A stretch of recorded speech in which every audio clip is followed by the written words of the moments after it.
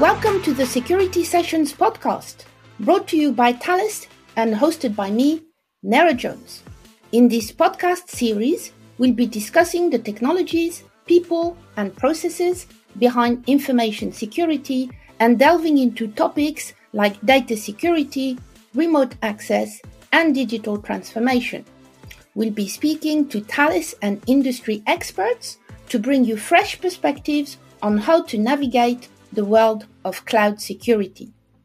Today's episode is entitled, Is the Future of Digital Identity Safe? The COVID-19 pandemic has not only significantly accelerated digital transformation in all industries, it has further established digital services as one of the foundational pillars of the transformation of economies worldwide. For example, payments are becoming increasingly cashless, ubiquitous, instantaneous, and invisible. This global shift is here to stay, and as our behaviors adapt, cybercriminals and fraudsters continue to innovate.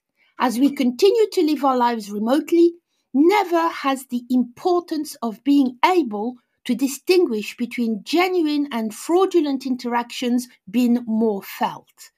Digital identities, how we create them and how we protect them, is at the epicenter of this change. Today, I am joined by two fantastic guests, Asaf Lerner, Director of Product Management, Identity and Access Management at Thales, and Uri Rivner, CEO and co-founder at Regutize. So we've got a lot to talk about today, so without further ado, to you, Uri, what types of digital identity frameworks are emerging and how do you see this evolving? All right, so identity, access management, authentication, all of these frameworks are something that the industry is investing in, time over time. It's very, very important to continue to invest in those directions, but at the same time, it's also very important to understand that criminals are very adaptive. Fraudsters are, very a clever bunch, basically, and they will find ways around pretty much anything, right? And I'll give two specific examples. One is the development or the evolution of UK online banking fraud losses. Think about 2004, 2005, the phishing days. All of the banks were very concerned about phishing. The level of online banking fraud losses at the time was about 20 million pounds, right? 2007, that's the number. 2008, something happened. The UK moved into faster payment. But at that point, all of the banks, in order to prepare for faster payments, because, hey, it was obvious that criminals are going to attack, just take the money and run, right? They prepared by enforcing strong customer authentication, right? Multi-factor authentication, these smart card readers that are very prevalent in the UK, or OTPs and things like that when you do a transaction. The purpose was to eliminate fraud. Basically, the expectation was for fraud to move from 20 million to zero, right? That was the expectation. The result was that within 3 years, it tripled. Okay, after the industry moved to faster payment. Why? Because the fraudsters came up with malware. And then the industry developed solutions against malware, and then the fraudsters counteracted with remote access, and then social engineering, and things like that. If you actually look at the fraud levels today in the UK, it is around 200 million pounds in fraud losses, and 250 million pounds a year in scams. And that's a second good example. Let's actually talk about scams. So I'll give you a real story which will allow us to differentiate between a fraud and a scam. This is a true story, happened a few years ago in the UK. Someone got a phone call from her mobile provider. Hey, you're late on your fees. Can you please pay? And she pays with a debit card. Then 5 minutes later, she gets a phone call from the bank. We see a suspicious transaction. Can you explain? Yeah, it's my mobile provider. No, it's not. We see that you send money to someone, but it was not your mobile provider. It was actually a criminal. And unfortunately, you gave them your debit card information, which is linked to your bank account. So we'll have to switch you to a new bank account. Can you please log in online, and we'll give you a new bank account and move all of your money to this new bank account. All right, so the user goes to her online banking account and says, "All right, I have 26,000 pounds. Can I move everything?" And the bank says, "No, don't move everything right now. Just move 9,000 pounds. We will tell you that it's in your new and safe bank account, and then we'll tell you to move more." Right?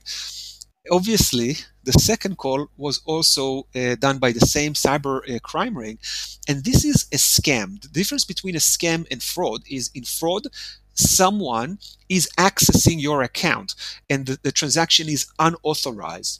With scams, someone is tricking you to go into your own account and then the transaction is authorized. It's known as authorized push payments, APP scams. And the size of APP scams in the UK are horrific, right? The overall rate is close to $1 billion. And the bank started to refund victims after a big outcry because a lot of victims were elderly. And there was a big social issue around all of this. They lost a lot of money. So the bank started to refund the victims, although it wasn't an unauthorized payment. It was an authorized payment. Why is this important? Again, if you think about the fact that, throughout all of these years, since 2007 and today, 100% of fraud transactions are strongly authenticated. So the UK has the best sort of defenses around multi-factor authentication. I think globally. You understand that criminals just find ways to circumvent defenses. Let's call it like that. Asaf? Yeah, so I'm trying to take that into my world. Protecting companies, help companies protect their data, and I hear the same. I hear the same music, right? One of the most, like, I just reviewed the 2021 ransomware in numbers, right? So it turns out that the best way for the attackers to get in is basically using the same methods that you just described. They will call people that have little to no security awareness within the company, like people from finance, people from operations, administrative personas, and they will tell them using basically scams, right? They will scam them to take actions, to open a file, click on a malicious link, or even give them their password, and then those attackers will be able to go in. Which brings me to the point that we spoke about technology, right? The arms race between the bad actors and the industry and regulation. See who can, tilt the balance towards their side. And at the end of the day, I think there's a line where technology stops, because the bad actors, the bad guys, they will always look for the weakest link, and the weakest link is human, right? Yeah, I have a sentence that says humans cannot be patched. Exactly. Not easily, at least not easily. But if we're talking about sayings, I always say to my customers, listen, the bad actors, they don't break in, they log in, right? They actually log in. So my point is that those attackers, right, will go and go after the weakest links, the people, right? People that are using bad or weak passwords, people that are not security aware people. But at the end of the day, we cannot really blame people, because it is hard as it is. People just want to do their job, and in the banking world, in real life, people just want to enjoy technology in order to conduct life, digital life. So we cannot blame people for for not, for being victims. We've gone into this digital era where everything is online payment, all the transaction, most of the money is being transacted online. All the shoppings are actually e-commerce these days. You can't blame people for moving and adopting new technology, as much as you cannot blame workers that are now forced to work remotely and they are being hacked, right? Or those companies are being breached now. I think it falls on the same in the same category that companies, regulation, governments are not moving fast enough. Would you agree? Yeah, definitely. And if they do enforce something, it may be the wrong sort of war, right? So, for example, if you think about European regulators enforcing strong customer authentication on digital payments, right, which essentially is two-factor authentication, they don't need to look far. They just need to look at the UK. And again, if the UK in 2007 moved to 100% strong authentication in online banking, and the result was a tenfold, increase in fraud, why are you enforcing, let's say, e-commerce companies to use the same technology, right? I think the point again is you have to it's all about risk management at the end of the day. You have to understand the risk. Now, by the way, you mentioned scams inside the enterprises, and I totally agree. And I think that social engineering and spear phishing and all of these techniques, they're prevalent everywhere. I want to give another a very interesting example that happened in the US. A company called Ledger. I don't know if you're familiar. They are basically a hardware device for storing all of your cryptocurrency keys. I'm holding one in my hand right now. All right, so Visibly. you should know that there was a major breach a few years ago. 272,000 customers were hit, and essentially the information that was stolen, according to Ledger, wasn't that horrible. It was only the name, the phone number, and the mailing address. Essentially, it's like, what can you do with that? But what happened was that almost instantly, a lot of interesting social engineering attacks started to happen. So the first thing that happened, obviously, regular phishing, and then text messages from Ledger, dear someone, our software has a critical issue, etc. Click here to do the reset, and you should know that there's like this 24-word recovery passphrase, which everyone wants, right? If you're the criminal, because then they own your crypto, right? So this is to recover that. This is to collect that from the user. Then there were other things like Chrome Web Store extensions that look exactly like the Ledger application. So you just install that instead of a regular Ledger extension, and again, it just collects this recovery phrase. And what happened then, the company did feel bad about it. So what they did was they started to send like a very nice shrink wrapped box of Ledger Nano X with a note from the CEO, kind of apologizing about all of this. And essentially, they said, "Hey, we do apologize. If you can just take this new device and connect that new device, and recover your crypto." It was social engineering. It wasn't the company sending those devices. And it's hard to believe that they did social engineering with a physical Ledger device that they sent to those people because they had their mailing addresses. There's no end to creativity, I think, is my point, right, for criminals. So you both mentioned this arms race between government, regulators, and businesses trying to establish trust frameworks on one hand, and criminals and fraudsters on the other hand. So what do we need to do in terms of both security and fraud prevention? So first to you, Asaf, on the security aspect. Yeah. So thanks. There's an old saying that says that if you are in the jungle, right, with a bunch of people, and there's a tiger starting to chase you, right, you don't have to be the fastest. We have to be just faster than the next person, right? And I think in many of the cases, it works like that in security, right? And I'll explain. Um, the bad actors, right? Unless you are being specifically targeted by a government, nation, state attack, level attack, or you are an interest, but a special interest by any attack group. Other than those cases, most of the attacks are just there because you are exposed.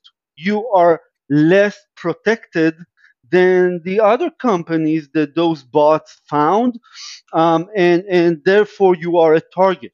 So I would say that in this arms race, you should make sure that any system, any technology, any best practice you choose has to tick a few boxes.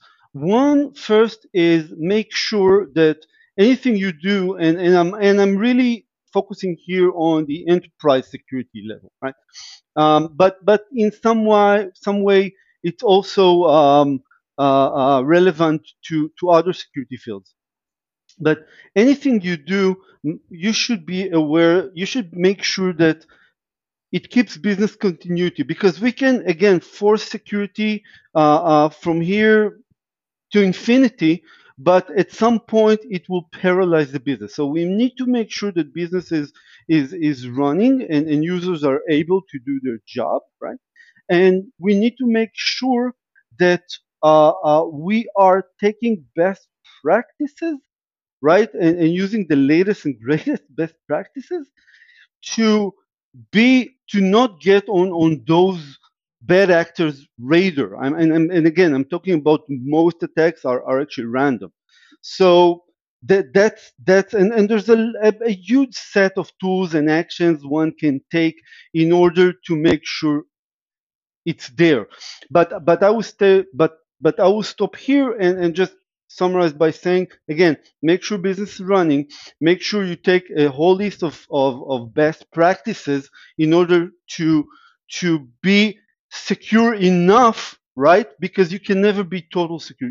You have to be secure enough for those random attacks to bypass you. Thank you, Asaf. And Yuri, on the fraud prevention side, I mean, surely security and fraud prevention are two different things, but they are both necessary and need to work hand in hand. Let me first relate to Asaf. I agree with what Asaf is saying. At the end of the day, you have to, do a balancing act and manage your risks, right? That's essentially what everyone needs to do. You have to identify the risks and manage them.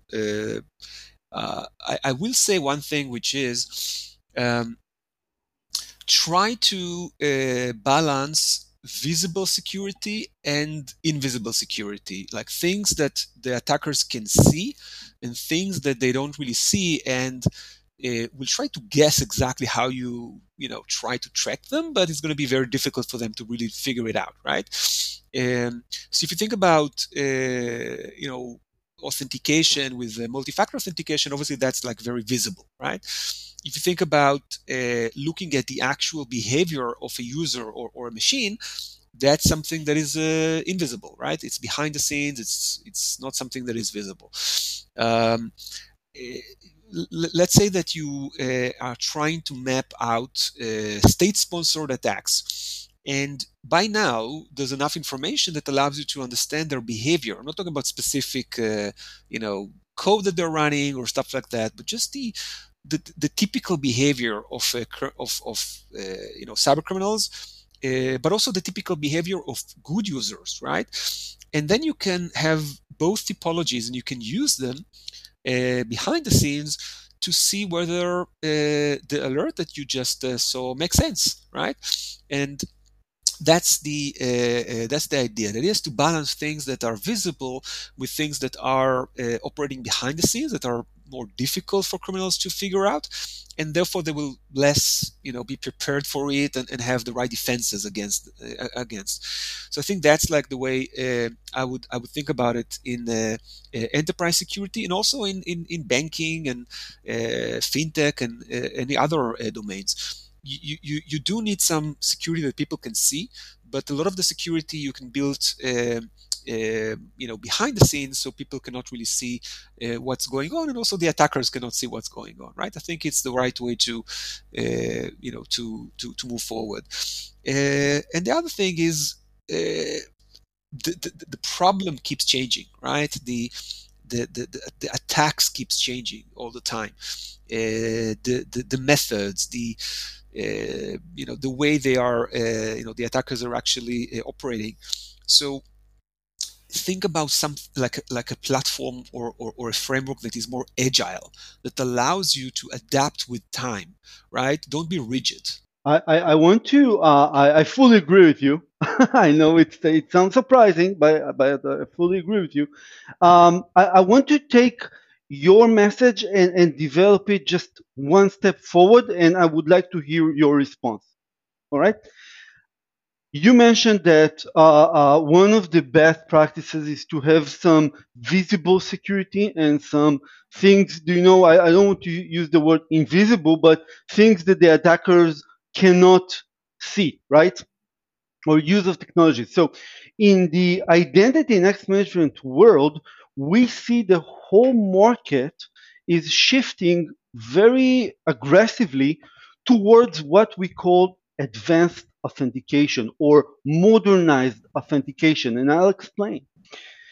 In the past, right, when we wanted to verify identities, right, we used to put a gatekeeper in front of every data, hopefully, or in front of the gates, the VPNs, the entrances to our perimeter, and verify the user identities using multi-factor authentication, right? That was our tool. Today, the notion is that we're moving from multi-factor authentication to modernized authentication, in which multi-factor authentication is just one tool, just one tool in that toolbox. The other tools, most of them are, as you mentioned, are not visible to the attackers. Like, for example, continuous authentication or continuous authorization, where you constantly collect signals and about the user's behavior, what they're trying to do.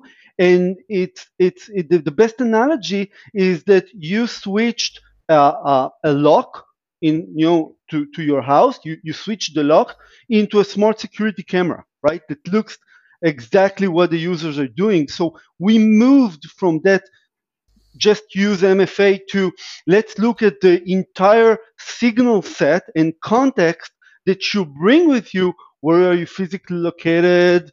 Is this an abnormal behavior in comparison to what you are usually doing? Your device, your country, a bunch of a full bag of signals, and we'll analyze them and we'll make sure that we are making the right decision. Those tools are invisible to the attackers. Another tool is using passwordless technology. That's another tool in modernized authentication where the attackers doesn't have a clue if that company is protected by passwords or they completely randomize them, right? So I just wanted to kind of take it and what you said and bring it to the industry terminology. Yeah, so it's good to see that the industry is moving this way, right? Because the notion that you can authenticate someone, especially if you think about just two-factor authentication, which is something you have, something right? It's a 0 and 1, right? The decision at the end of the day, right? And you're basically saying that it's moving towards more like a risk assessment decision, right? So it's not that you kind of walk into the door and once you are in, everything is fine. And I think this is the right model. And essentially, I would say that trust needs to be earned, right? The fact that you present an authentication token may give you the initial trust, but that's not enough. Trust needs to be earned and as you progress in your, working day or your online banking session or your, fintech, crypto, whatever, all of those signals tell a story. And if the story says, hey, this cannot be trusted, you stop it. And today, it's not just about unauthorized access again, right? It's also about things that you may regret later on. Like it's you, right? So theoretically, it's okay. But, a day later, you're going to regret having done that, right? Like these scam situations, right? So I totally, agree that this is the approach. I think this is a very mature way of thinking about things, and it's great that the security industry is adopting this concept. So that's awesome. So Yuri, that's very interesting because especially in financial services, if you recall, decades ago, we used to have a perimeter and we used to have rules to manage fraud and so on and so forth. But now that everything is so much faster, especially in payments terms, we can no longer rely on static rules that were looking at the past in order to predict perhaps what was going to happen in the future on the basis of historical context, because now everything is so much faster, everybody is so much more ubiquitous. We need to be able to understand context and attributes in a given situation and do all of this in quasi real time. So what type of technologies can help us with this? Yeah, so I think Asaf mentioned, a lot of signals and lots of visibility layers, right? That you need to aggregate and do it continuously, right? So not just at login. In fact, a lot of the fraud in online banking is happening after login. You might see the user logging in, and it's actually the user, moving the mouse and the user typing information, etc. And then 2 minutes later, you all of a sudden see that the session was hijacked, and you see remote access. The mouse is very jumpy, and you see like very slow responses. And what happened was that the user was tricked to install a TeamViewer or some sort of a remote access tool. They were asked to log in, so it's the real login of the user.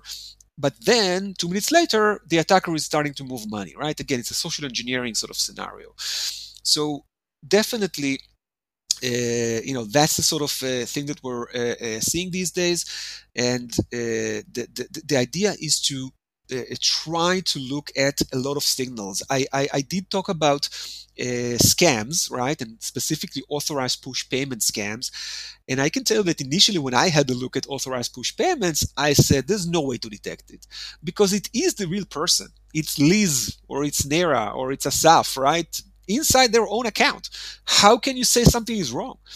Yes, they're moving money to a new destination. So what, right? It's like you cannot really fight fraud based just on that fact, right? The false positives are going to be horrible. So this is where you have data science, and this is where you have new and next generation, signals and analytics. Because when you actually started to look at those cases, those victims, a few interesting things emerged. Remember this case that I talked about where the victim was asked to move 9,000 pounds and then to wait for confirmation, she actually did 4 payments in one session. The interesting thing was that after she moved the money, there was a period of about 5 to 6 minutes where what you see on the screen, like when you actually look at the data for this online banking session, you see that she moved the mouse for 5 minutes randomly, almost like doodling on the screen. Why is she doing that? Think about online banking. You're doing something. You're moving money. You're checking something. You're not going to spend 5 minutes just randomly moving your mouse on the screen. Right? This is online banking. It's not an entertainment system. But the situation was that she was told to wait. She did not want to go out of her computer because maybe the session will close. It was a very stressful situation. She might have been bored, right? So like she's waiting for several minutes for the bank to tell her that everything is fine and she can move more money. So this is one thing. The user is heavily distracted, and you can see users moving the mouse. You can see them moving wiggling the mouse wheel up and down, like for minutes. You should not see that in a normal session. So this is one thing. Once you start looking at device information, location information, these are like more traditional technologies. Once you start looking at behavioral insights, you look at micro behaviors like hesitation, like duress, like distraction that I mentioned. Hesitation is another thing. Like typically when you release a payment, you click on the submit button. It takes 120 milliseconds on average. But victims of social engineering, like scams, they take something like 300 milliseconds to release the finger, right? And say, hey, I'm going to release those funds. Subconsciously, more processes are operating. So this is why you're more hesitant, you're delayed, or being guided, like you're being told what to do. So someone is reading the new destination, the new bank account, so you have to listen to it. Your mobile phone is going to be close to your ear, and then you will move it so you can type, and close to your ear, and you move it. It's in motion all the time when you're typing the account number. Again, it's not normal. Normally, you hold the mobile device and you just tap the bank account number that you want to send money to. So these are called micro behaviors, and the idea is to collect as many signals as possible. Like, for example, maybe you know that there is an active call right now as the user is moving money, okay, to their mobile device. That's another signal. Whatever. Try to get as many signals as possible, and then use machine learning to aggregate them into a coherent risk score that says, do we see foul play here, right? That's the idea, to collect a lot of information, signals. And I would say that the other thing is trying to map both the bad guys and the good guys. So trying to understand the way criminals are operating, but also the way good users are typically operating. Because if you have both maps, developed and accessible, you can then look at a specific event and see whether it's like more in the criminal distribution or more in the genuine distribution, right? So that's another thing that is very helpful. I have to wonder. By the way, you are talking about the prevention of fraud in the financial world, and it all. I have to say, most of it is very relevant to the enterprise security, right? Because when somebody wants to, I don't know, get access or get privileged credentials on this domain controller, we need to make sure that this is the right guy, right? Right. We often see a lot of concerns in the enterprise world around privacy, right? You mentioned that if I'm a bank, and one of my ways to prevent fraud is to gather all those signals. From your experience, do you see any pushback from the financial industry that they might say, "Oh, my users are kind of concerned about their privacy and us collecting all those signals," or they don't really care, or the industry is not there yet? It's a great question, and I think specifically if you think about this technology called behavioral biometrics or behavioral insights, let's call it behavioral insights. The idea is not to track the user, right? The idea is to understand the way they operate on their mobile device, the way they operate on their PC, and typically what happens is that the bank would send like an encrypted user ID to the platform that is doing the monitoring, so you don't even know who the person is. It doesn't connect with a specific identity, right? Like Asaf, right? It just says, hey, an encrypted user ID or hashed user ID is now moving the mouse in a certain way. And it looks for anomalies, right? And it looks for patterns, and it looks at the way criminals are doing this and the way normal people are doing this. And I think that's why there's a high degree of comfort in this technology.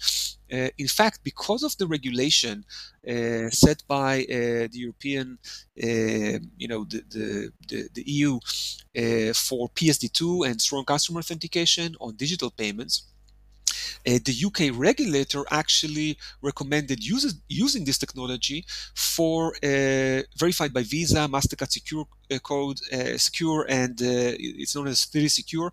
These are e-commerce authentication flows, and the idea is it's a way to collect information about what the user is doing in a very I would say secure way, right? So it doesn't breach the user privacy. Again, you don't have any identifiable data that you're collecting, but at the same time provide a high degree of trust. Okay, so it's actually creating a very good balance, and it is being used by every financial institution in the UK, right? Almost everyone, right? So the big banks, the smaller banks, a lot of the credit card issuers. So that's Because in the enterprise security world, we've seen a lot of cases where we try to help large enterprise, very large enterprise, hundreds of thousands of users. And the number that we see, right? Because the best authentication tools today are reliant on mobile.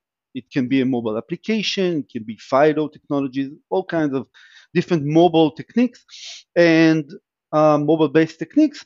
But we see a number that is something between 15 to 20% of those users that cannot rely on mobile to verify their identities or gather all the signals that we need in order to assess risk because of the many different cases. In many cases, it's we just can't have mobile in our environment, right? We work in such an environment that we cannot use a mobile phone.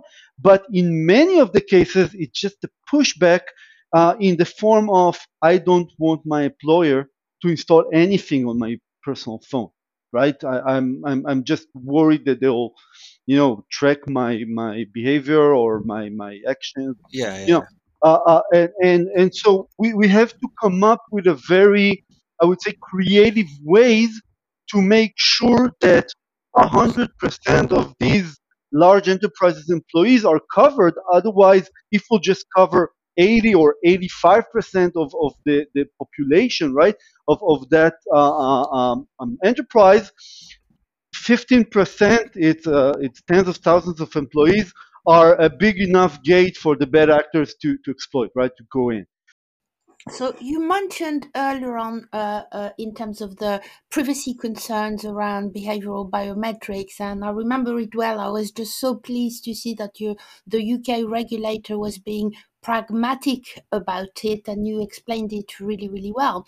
But going back to regulations in general and to the scam you mentioned earlier, by which a bank account holder was tricked into transferring money to a fraudulent bank account. So this is something that has always puzzled me.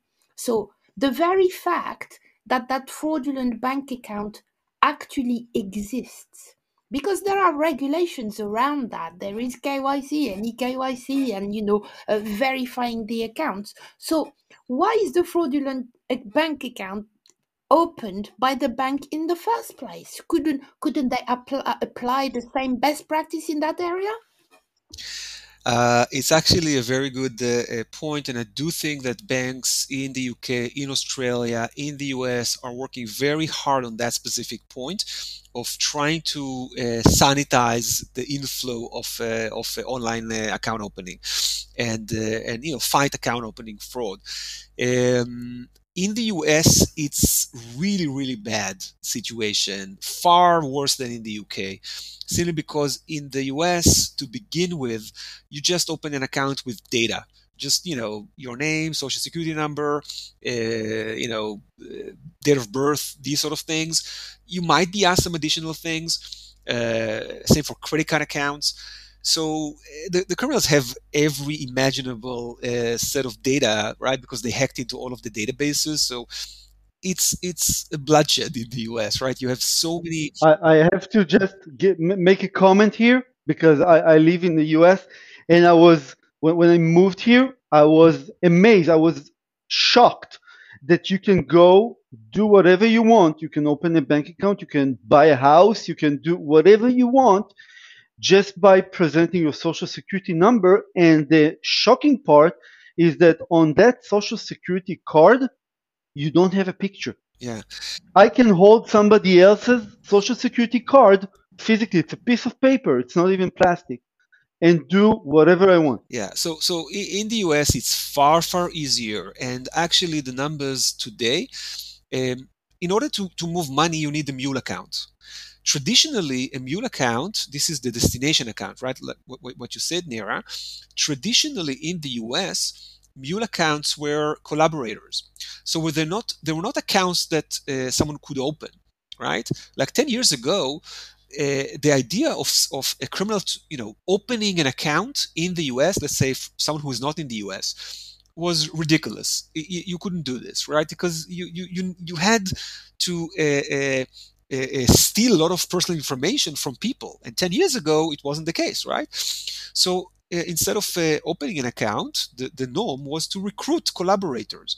And there are very, creative ways of how to recruit collaborators. So, for example, in Australia, they went into high schools and they said, hey, we're a charity in East Europe. We're looking for folks on the ground. So, wealthy Australians can donate money. It will go into your account. You'll move it to our international account. You'll even get a small fee. And of course, it's a charity, so you can put it in your resume, right? And it was very appealing for teenagers that had an account, like a teenager account. So this is a great way to recruit collaborators. And of course, in Europe, you can do all sorts of things like that. But I will say that in the US today, because it's so easy to open an account, and I am talking about the last 4 years, something like that, 90% of mules are new accounts that were opened rather than collaborators. In the UK, it's still heavily tilted towards collaborators, right? So most of these accounts are not going to be new accounts. They're going to be someone that collaborates with the criminal. Sometimes they know that they're collaborating. Sometimes they don't know that they're collaborating. But in any case, they receive the funds and then they're being asked to move the money internationally through other means, right? Not the banking system typically. And so that's the way they normally do it. So thank you both. And I'm afraid that's all we have time for. But before I let you go, I have one more question to ask. So very briefly, both of you, what is that one last piece of advice that you would give businesses today, starting with you, Asaf? I think my best advice is that there is no single silver bullet to prevent, and I'm talking about enterprise security here, right? There's no single silver bullet that can prevent all types of attacks, or specifically even ransomware. It's everything. It's a mix of technologies. It's a mix of best practices. As Uri mentioned before, it's a moving target. Companies have to be on their toes all the time and choose the right technologies and mix of vendors that they can go forward with. But it's never stagnant. That's my biggest advice. I see companies that adopted this technology or those vendors 5 years ago or even 3 years ago, and they feel that they are protected. The Flash News is not. And I have to throw in another piece of advice: go back to basics, right? The fundamentals of security are the best tools that you can have, and I'm talking about things like segmentation, network segmentations, privileged accounts management. I'm talking about patching, inventories, all those fundamentals fundamental topics of security. They are still valid, unlike what you hear in the news most of the time. Thank you, Asaf. And how about you, Uri? I would say that my advice is to think about it as a data game. You want a lot of data in order to make intelligent decisions around risk, around trust, around fraud, around financial crime. So you need to fight this armed with as many data points as humanly possible, and it's a matter of doing the right balance, in terms of your budget and your risk appetite, etc. But arming yourself with additional data points is always going to be helpful, simply because everything is so adaptive. Everything changes so much. In fraud, it's typically the bad guys that are very adaptive. If you think about financial crime, money laundering, etc., it's actually the good people are very adaptive. People do things that they didn't do 5 years ago, like cryptocurrencies and NFTs and moving money to fintechs, and it's so dynamic, right? So whether it's about fighting financial crime or fraud or security, etc., it's a data game. Equip yourself with as many data points as you can. Put them through the right technology. Make sure that you're mapping both the bad actors but also the good users. Both are very important, and this will allow you to make very smart decisions. Well, we could talk about hours about this, but I'm afraid this is all we have time for. You have been listening to the Thales Security Sessions podcast. Today's episode was Is the Future of Identity Safe? Thank you to my fantastic guests, Asaf Lerner, Director of Product Management, Identity and Access Management at Thales, and Yuri Rivner, CEO and co-founder at Regutize. Thank you for listening and see you in the next podcast.